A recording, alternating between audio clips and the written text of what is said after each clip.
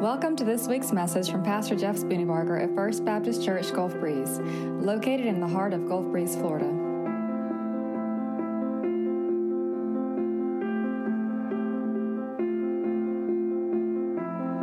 What powerful words, huh? If more of you means less of me, take everything. You know, that is a prayer that I'm not sure most of us really want to pray. Take everything? Really? How about take some? Or how about take most? But all? Now, for most of us, we'll probably say, I have surrendered everything, but, you know, that song makes you really think, Lord, what if there are places inside of my heart that I've not given you? What if there are actually, here's what's really funny. Oh, my, it's dawned on me. So, I was working on a message in my head. That's usually where they start. And it was the idea of, what if I truly gave all? What would that look like? So I'll tell you a story. I have a friend named Dave. Dave was a very successful businessman. He lived in Pennsylvania, somewhere around the outskirts of Philadelphia. And God called Dave to ministry to the homeless, to the drug addicted, to the broken and the destitute. And Dave lived in an extremely nice house. He had lots and lots of stuff. And he said, all right, Lord, I will go to where these folks are. And I'll sell everything that I have, and I'll just surrender all to you. 6-figure job, the whole works. So he put a sign out in front of his house that he said, estate sale, everything must go. But as he was going through his house, he went into a closet and he realized that he had his hockey stick and a puck that was a memory to him because he was a hockey player in his youth, and there was something connected to it. I don't remember exactly what it was, but it was a reminder of a trophy or something that he had won from his days playing. And he said, I'm just going to leave this back here because I'm going to keep that and remember it. He said that the whole time people came through and they were just buying stuff, everything. But every time he'd walk by that closet, the Lord would say, I said, all. He's like, yeah, but that's just a memory. That's just a stick. You know, I mean, look, everything's got a tag on it. And every time he'd walk by, the Lord would say, I said all. Towards the end of the day, the Lord said it again. He said, okay, God, all right, I get it. And I guess he might have been thinking to himself, it's the end of the day, surely nobody's going to buy it at this point. So he got the stick and got the puck, and he took it and he set it outside. And as soon as he did, somebody walked in and said, would you happen to have any hockey stuff?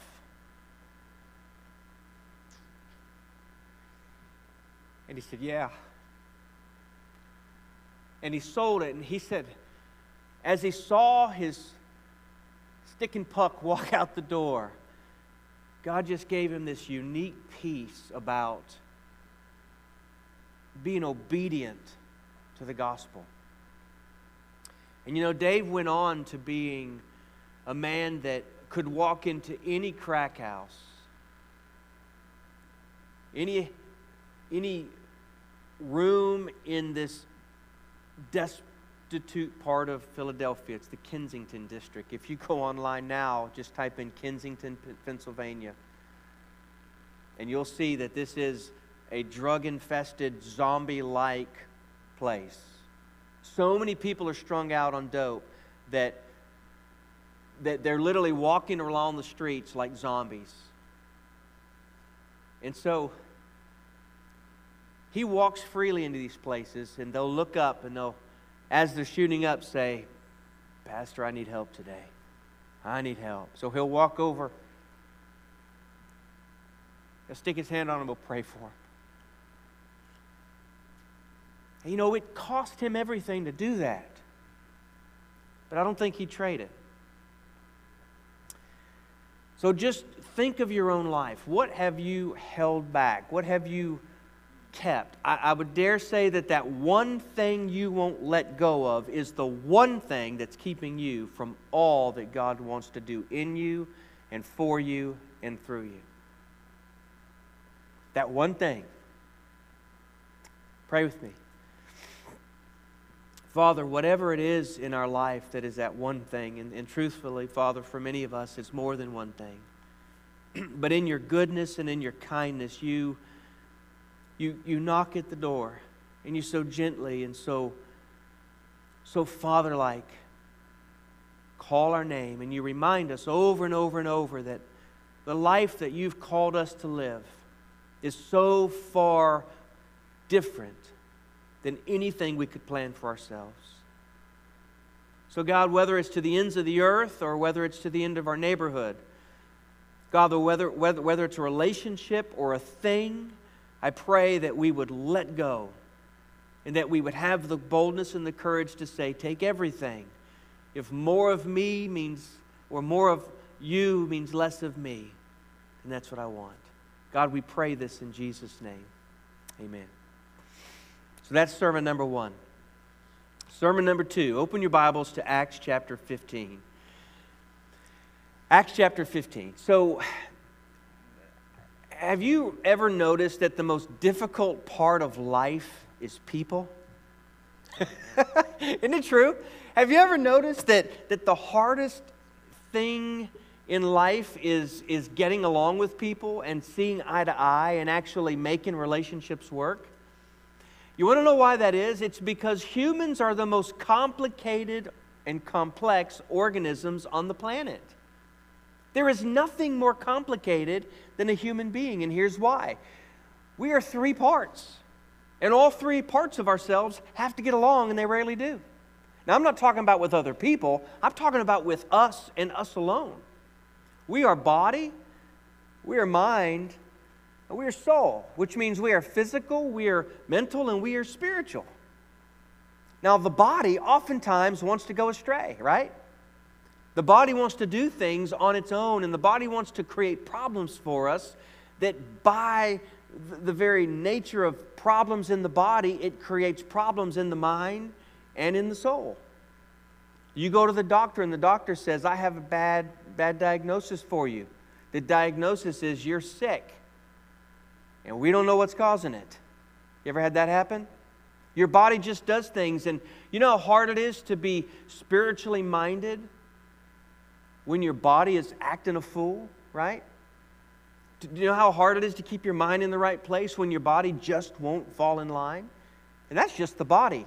Sometimes the body's fine, and it's the mind that goes crazy. Your mind starts playing tricks on you. It starts telling you things that aren't true, or it starts imagining things or pretending things are happening, and sometimes you feel like you're out of control. And then you've got the spiritual part. Your mind can be okay and your body can be okay, but spiritually, sometimes you just feel far from God. Or sometimes you have that interaction where God is saying, I want this, and you're saying, no, I don't want to give that. And so spiritually, you're just all out of whack. What would happen in your life if you could get your mind, your body, and your spirit on the same page? That would be bliss, wouldn't it? How many of y'all would like that? Your mind, your body, and your spirit all in the same. Wouldn't that be awesome? But isn't it true that we don't live life that way? And a lot of it we don't have any control over. Because we're always, it seems like, addressing issues in all 3 of those areas. Here's why this is important to recognize now. Because the body, the mind, and the spirit that make up one human being is the very thing that makes relationships complicated. Because I'm trying to get myself straight. I'm trying to figure myself out. And the person over here is trying to figure their self out. And yet we're supposed to be together, working together for some common purpose. Let's just take marriage, for instance. Right? You got 2 strange, or I say strange people, 2 messed up people. And that's being gracious, right? Trying to live in the same house, have the same family, doing the right thing. That's a recipe for disaster, right? But with marriage, you're making a covenant with each other, and so till death do you part. There's some physical attraction, so that kind of helps sometimes, or at least it's supposed to, right? But imagine total strangers trying to do God's work together, being very different people. That's exactly what you have in this story in Acts chapter 15. You have a guy named Barnabas, and you have a guy named Paul. And the 2 of them are friends. The 2 of them are co-laborers. They've been working for several years together. They have a long history with each other. And then in this moment, there is a sharp disagreement. So sharp that it causes them to part ways in ministry. And so today really is about addressing when people can no longer get along. What do you do about that, and how do you react to that? Well, let me tell you the end of the story. You give grace upon grace, and you choose to love even when loving is hard. That's what you do. See, we can go home right now if you can just do that. You want to do that? Let's listen to this. Acts chapter 15, verse 36. After some time had passed, Paul said to Barnabas, "Let's go back and visit the brothers and sisters in every town we have ever preached, in every town where we have preached the word of the Lord, and see what they're doing." Barnabas wanted to take along John Mark, but Paul insisted that they should not take along this man who had deserted them in Pamphylia and had not gone on with them to the work. They had such a sharp disagreement that they parted company, and Barnabas took Mark with him and sailed off to Cyprus. But Paul chose Silas and departed, but after being commended by the brothers and sisters to the grace of the Lord, he traveled through Syria and Cilicia, strengthening the churches. So you have Paul and Barnabas. Now, remember, this story is taking place in Antioch. Antioch was the place where there were Gentile believers coming to faith, or Gentiles coming to faith in Jesus. And the Jerusalem church, remember last week, they were upset because this new thing was going on, and they were concerned that it maybe wasn't from God. And so Barnabas left Jerusalem, went to Antioch, and he found that the grace of God was there. People were becoming believers. And so he sent word back to Jerusalem, said, "It's all good. Everything's good. God is at work." And then Barnabas looked around and said, "I've got to disciple these people. There's more work to do." So the Bible says that Barnabas went to Tarsus to find Saul. So he searched and searched, found Saul, convinced him to come back and plant his life, at least for the time being, in Antioch, so that the gospel would continue to flourish and so that the new believers would grow in their faith. So the two of them had a partnership, and things were going just fine, it appears. And then Paul, after some time, which means it could have been a couple of years, Paul says to Barnabas, "Hey, let's go back to the churches we've already visited, and let's preach to them again, and let's make sure that they're still on the right track." And Barnabas says, "That's a great idea. I like it. It's evangelism and discipleship. Let's go do it. Let's get John Mark to go with us, though, so that he can help us on the journey." And this is where we start to see a schism. Paul says, no. Let's not call John Mark, because John Mark abandoned us on our first missionary journey. So when we first went to these churches, he was with us, but he left us in Pamphylia and he went back to Jerusalem. Now here's the thing. We don't know why he went back. We have no idea. It could have been that he was homesick. Some believe that he was younger and he was homesick and wanted to go back to his home in Jerusalem. Some believe that maybe he was being frustrated because there wasn't a lot of success in that first missionary journey at that time. And so he said, "You know what, this is just not me. I'm going to go back." Some thought that maybe there was some immaturity and he just was seeing things differently. But the fact is, we don't know why he left. All we know is he was with them and then he wasn't with them. And we know that Paul felt like he was deserted. Have you ever felt abandoned or deserted by somebody who you thought was with you to the end? That's a yes, right? We've all felt like that, right? You know what happens when somebody deserts us? We put up a wall and we say, "You know what? You're not getting another chance. You left me already, so we're done." What we see here is the difference between Paul and Barnabas, not just the way that they see things, but the way that they see things because of the way that they were wired. Okay? I want you to understand today that in this building, in this place, we are all sitting in the same room, but we are radically different from each other. We've got wirings the way that God made us, that if we put ourselves side by side with somebody, we will realize, if we're honest, that you couldn't have two more opposite people in the same room. In fact, Shannon and I talk about this all the time. She will say often, Jeff, could we be more different? You say right, I say left. You say hot, I say cold. You say blue, I say green. It's just constantly as polar opposite as possible. But you know what? What we finally figured out as a husband and wife is that what makes us so different is what causes us to truly work best together as a team. Amen? Your differences with the people in this room is what makes us beautiful, not what makes us ugly. But sometimes those differences become the focus of what's going on, and they can cause a division, and they can cause a separation. Let's look at the differences between these two. Barnabas, who was he? Barnabas was a believer who was so captivated by the gospel. He was so caught up in the fact that Jesus came and He lived and He died, that He was worth following, that he really did live out this take everything song. The Bible tells us in Acts that he sold a piece of property. In Acts chapter 4, he sold a piece of property and gave the money to the apostles. He literally laid the money down at their feet. Now listen, in those days you didn't sell property unless you had to or unless you wanted to. But you would only want to if there was something of greater value, because property was power and property was wealth. It didn't come easily. And so he was selling this family land, and in doing so, he took the money and he laid it down at the apostles' feet, essentially saying, look, I know there's work to do. I believe in this mission. Here it is. So that tells us a little bit about the kind of person he was. The Bible tells us that his name means son of encouragement. So he was generous.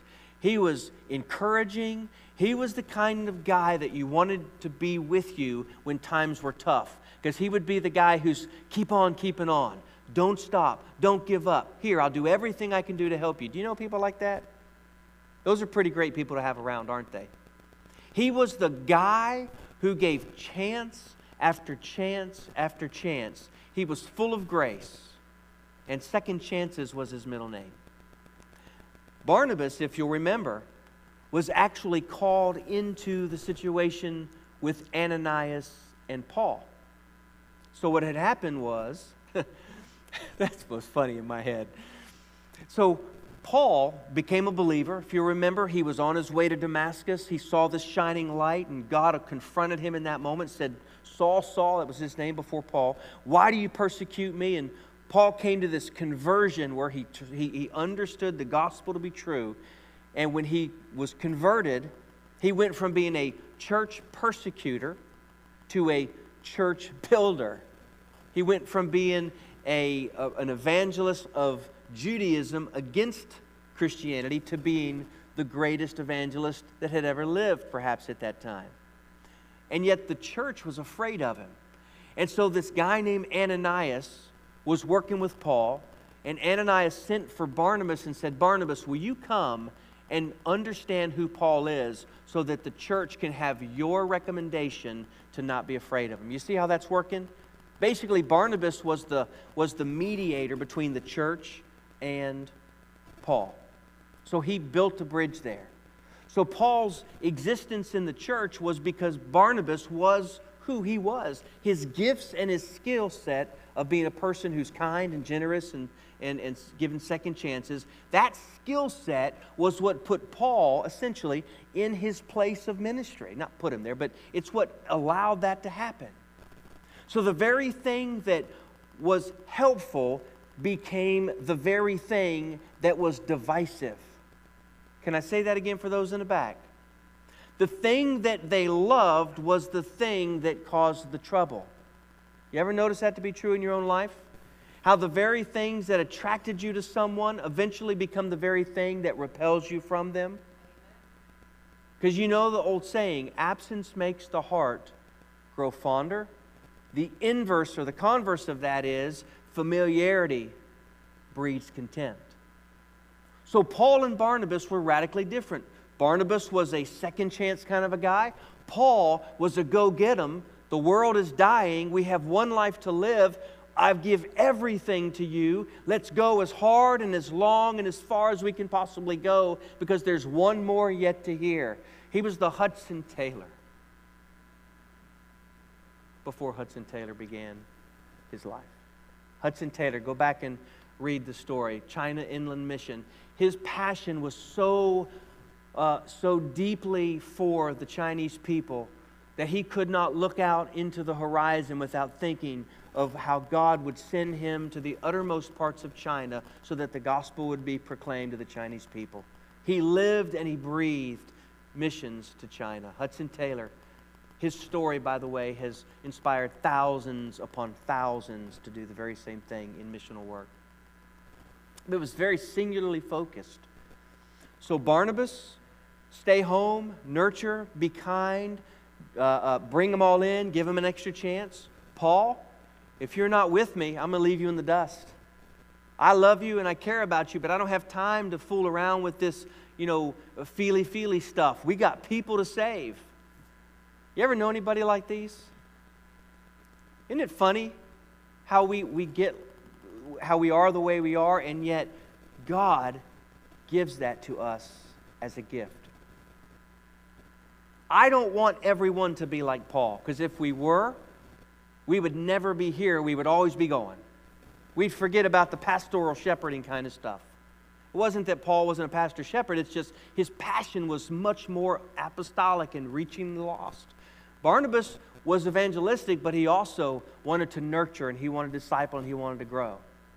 We need both kinds of temperaments, don't we? And here's what's great. Those aren't the only two kinds of temperaments.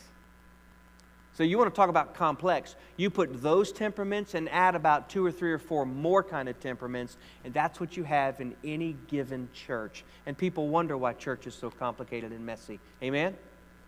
People wonder why it's so hard to get along. It's hard to get along because oftentimes what we want is for people to be just like us. We don't want to understand that they're not like us, and that is a good, God-given thing. And when they're not like us, that means they don't see things like us. That means they don't act like us. They don't do like us. And they shouldn't. So Paul and Barnabas, radically different. Barnabas, verse 37, wanted to take along John Mark. Now again, we don't know why, but knowing the history of Barnabas, we can understand that that's just who he was. We also know from Scripture that Barnabas and John Mark were cousins. So there was a personal relationship there. It could be that Barnabas knew something about the story of why John Mark went back to Jerusalem.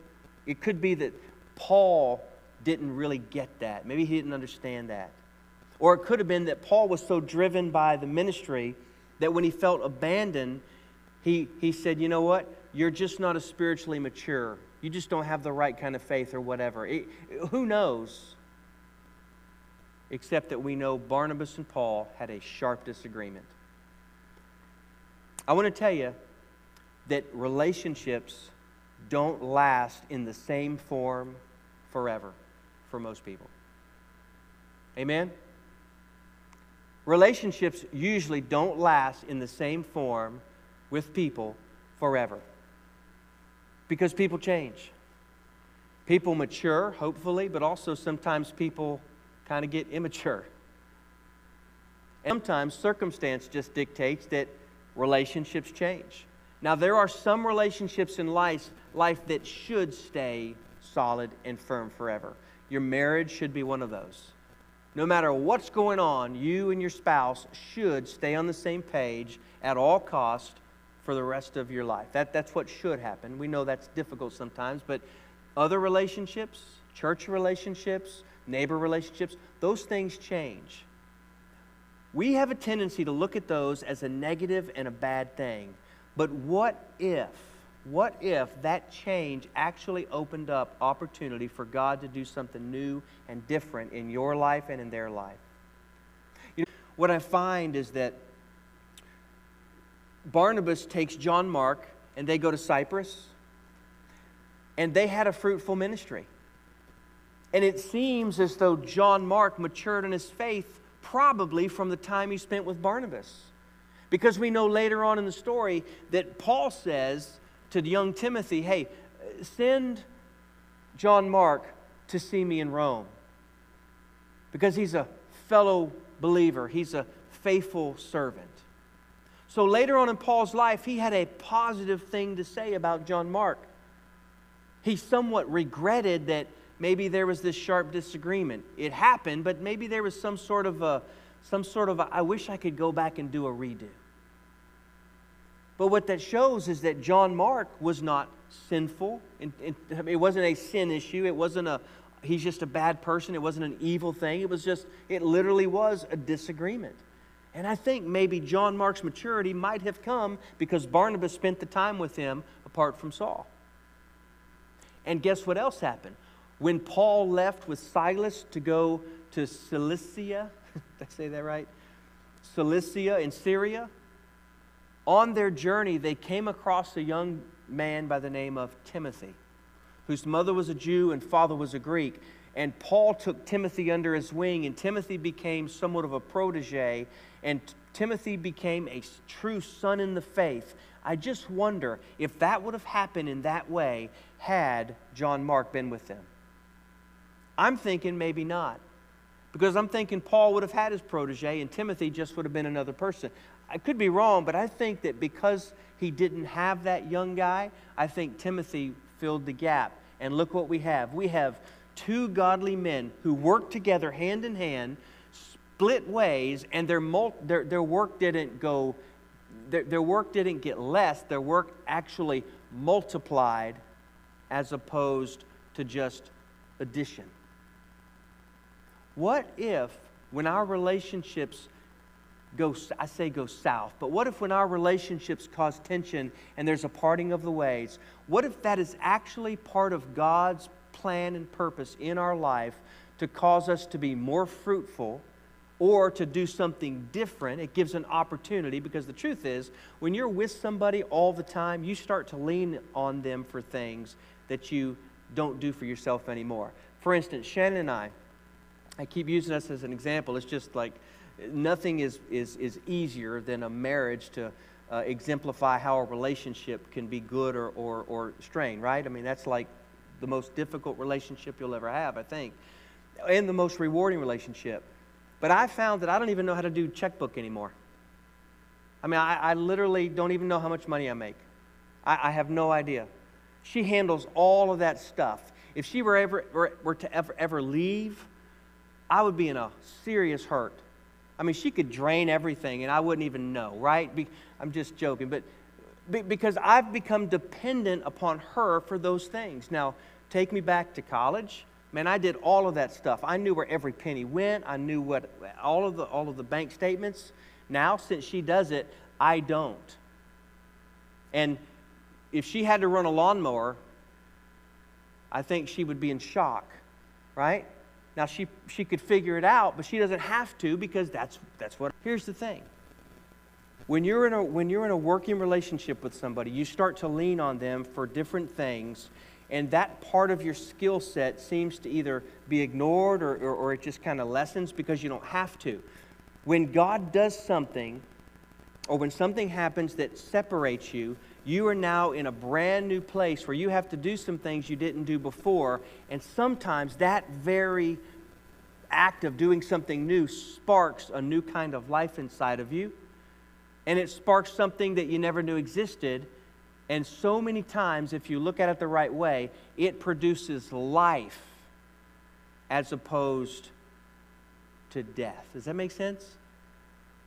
So what I'm trying to say is, as a people, as a church, as an individual with friends and family, when relationships go south, when there's that conflict and there's a division,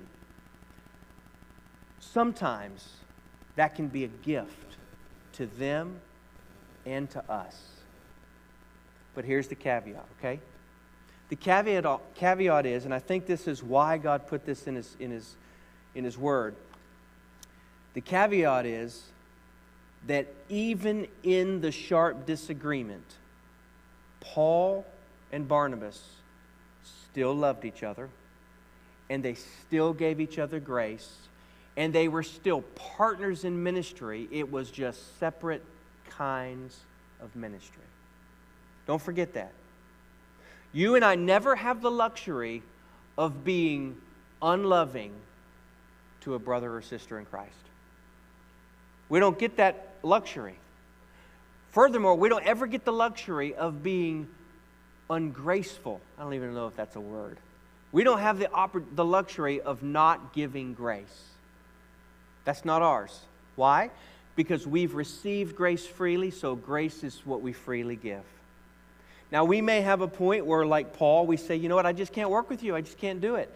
That doesn't mean that he didn't give him grace. What that means is he said, look, in our current situation, it's not going to work, but you go your way, I'm going to bless you, and I'll go my way, you bless me. We'll work separately, but both together for the kingdom of God. So let me give you a couple of check marks. When relationships go south, number one, do so with love. Because love covers over a multitude of sins, right?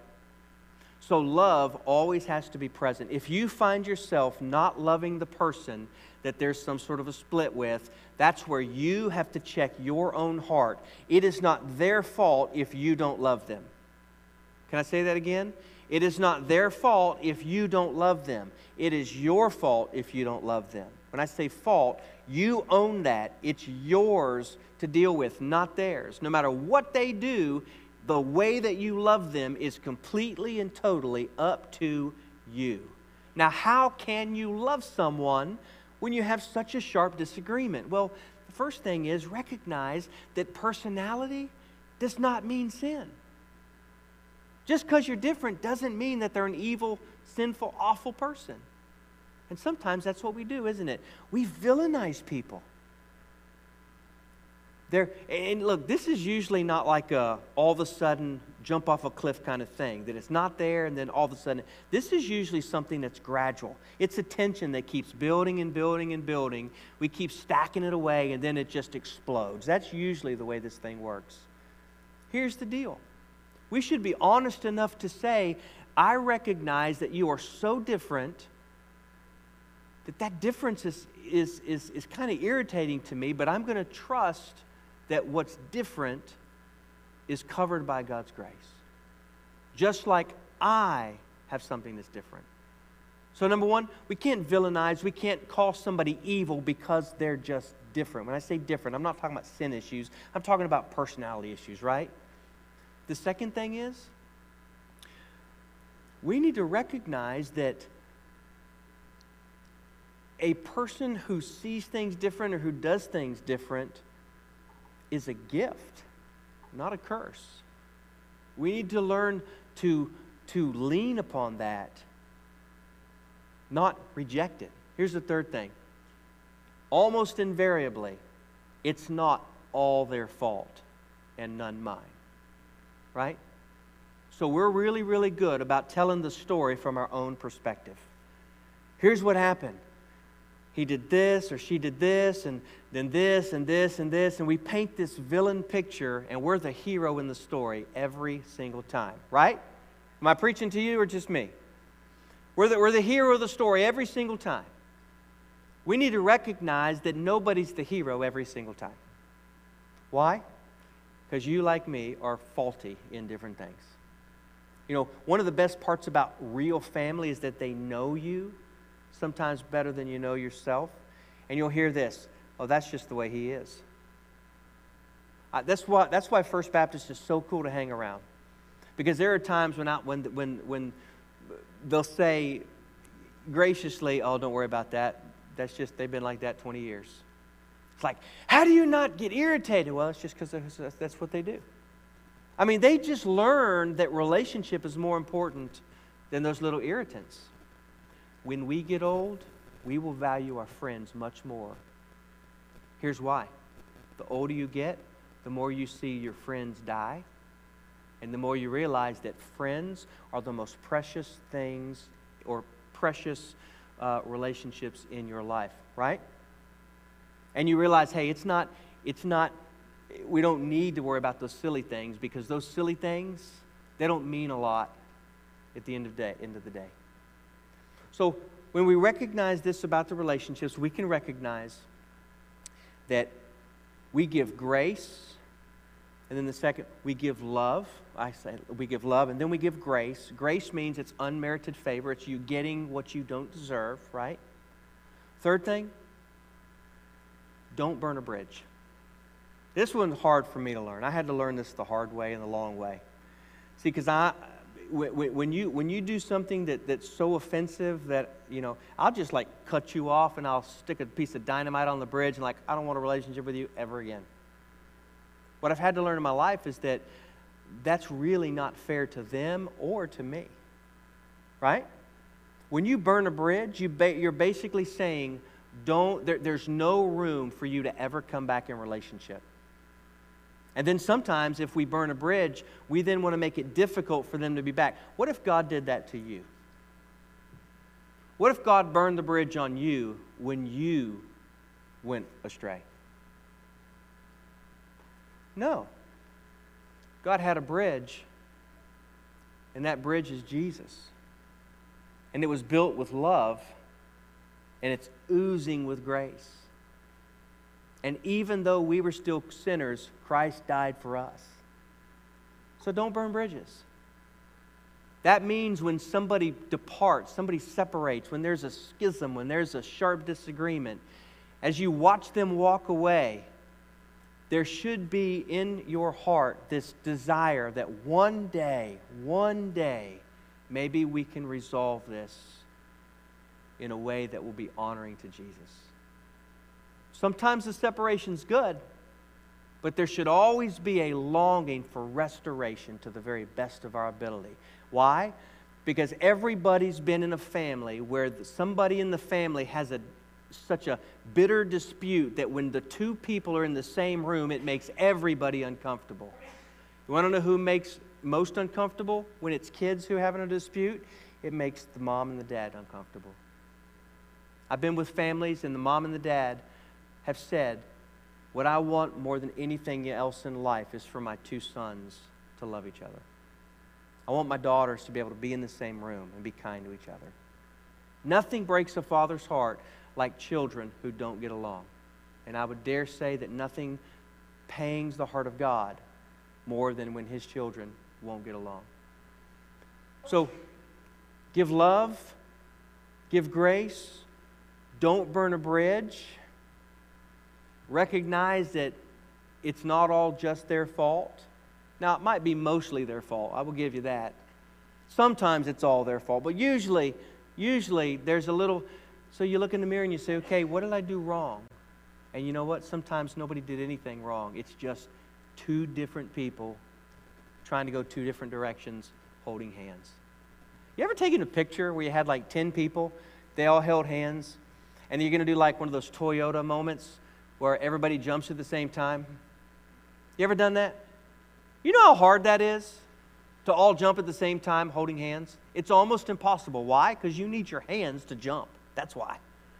And very rarely will you get a complete, perfect picture with everybody in sync together. If that's not possible for a picture, how do we think it's possible for the church to never have disagreements and disputes and to always do things perfectly and right? What I want to say to you today is this. I got a call from somebody 2 weeks ago. And they said, hey, Jeff, can we talk? I said, yeah, sure, let's talk. They said, I left the church because I don't even know why. I'm not even sure what happened. But I'm not sure I handled it the right way. And I just wanted to call and make sure we were good. And as I talked with them, I said, we are good. Number one, because you've called to say, hey, are we good? That in my book tells me, yes, we're in a good spot. But number two, the very fact that the maturity of your life wants to be right with other people who you love tells me that God is at work. How can we not be right?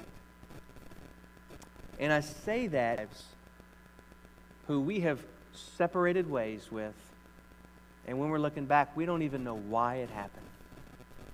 We don't remember what the argument was about. We don't remember what the offense was. It was something there that we just went separate, and now, truthfully, there's a longing. If you really love them, there's a longing for a reconciliation. And sometimes it just takes you picking up the phone saying, hey, I don't even know what it was, but can we just start over? Can we just begin again? Can I tell you, folks, there's nothing better in life than being right with people. Nothing. There's nothing better than being able to say, I do not hate anyone. I don't hold a grudge against anyone. I'm not even offended by anyone. You can spit on my face, and I'm still going to love you because I needed grace, and so I'm going to give grace. There's no better place in life to be. And so can I invite you to move a step closer to being that kind of person? Can I invite you today?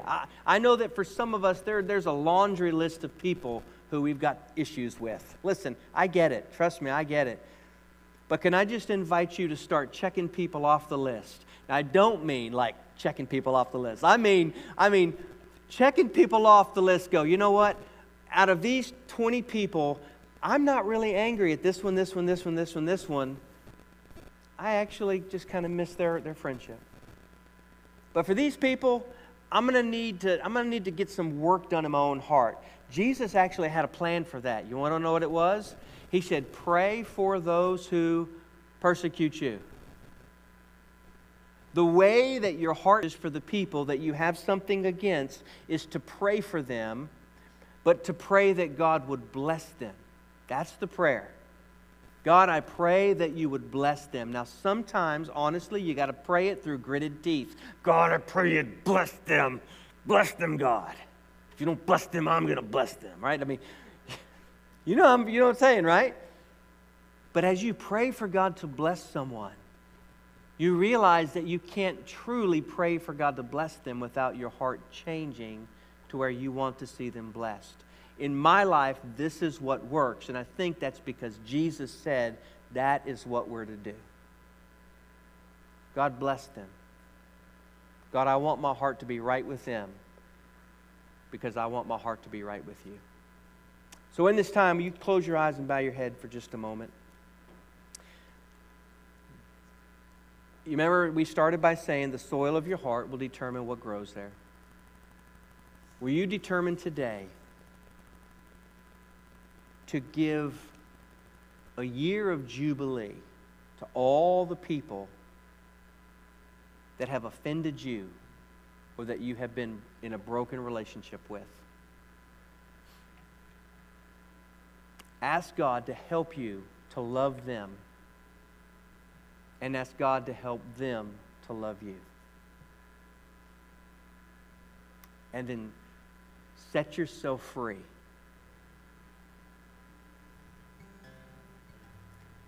Set yourself free from holding on to those grudges, holding on to that bitterness, holding on to that hurt. Now, I know some people are harder to forgive than others. But you know what? Maybe they're not Satan incarnate after all. Maybe there was just a personality difference.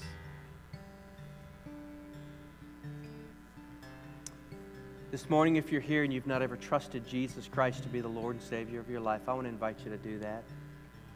It is by grace that you are saved through faith alone, not of your works, so that none of us can brag or boast on what we've done before God. We can only say to Him, God, I need you. Have mercy on me. Father in heaven, I pray this day that you would truly help us to recognize that human personality causes so much conflict. But God, you are a God who's commanded and you've made a way for peace.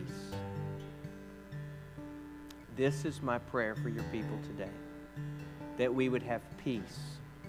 Peace with you and peace with one another. In Jesus' name, amen. Will you stand with me today? As Colton leads us in this last song, I want to invite you just to examine the different rooms of your heart and let him sweep it out, you know? Let him do what he's got to do. I promise it's the better way to go.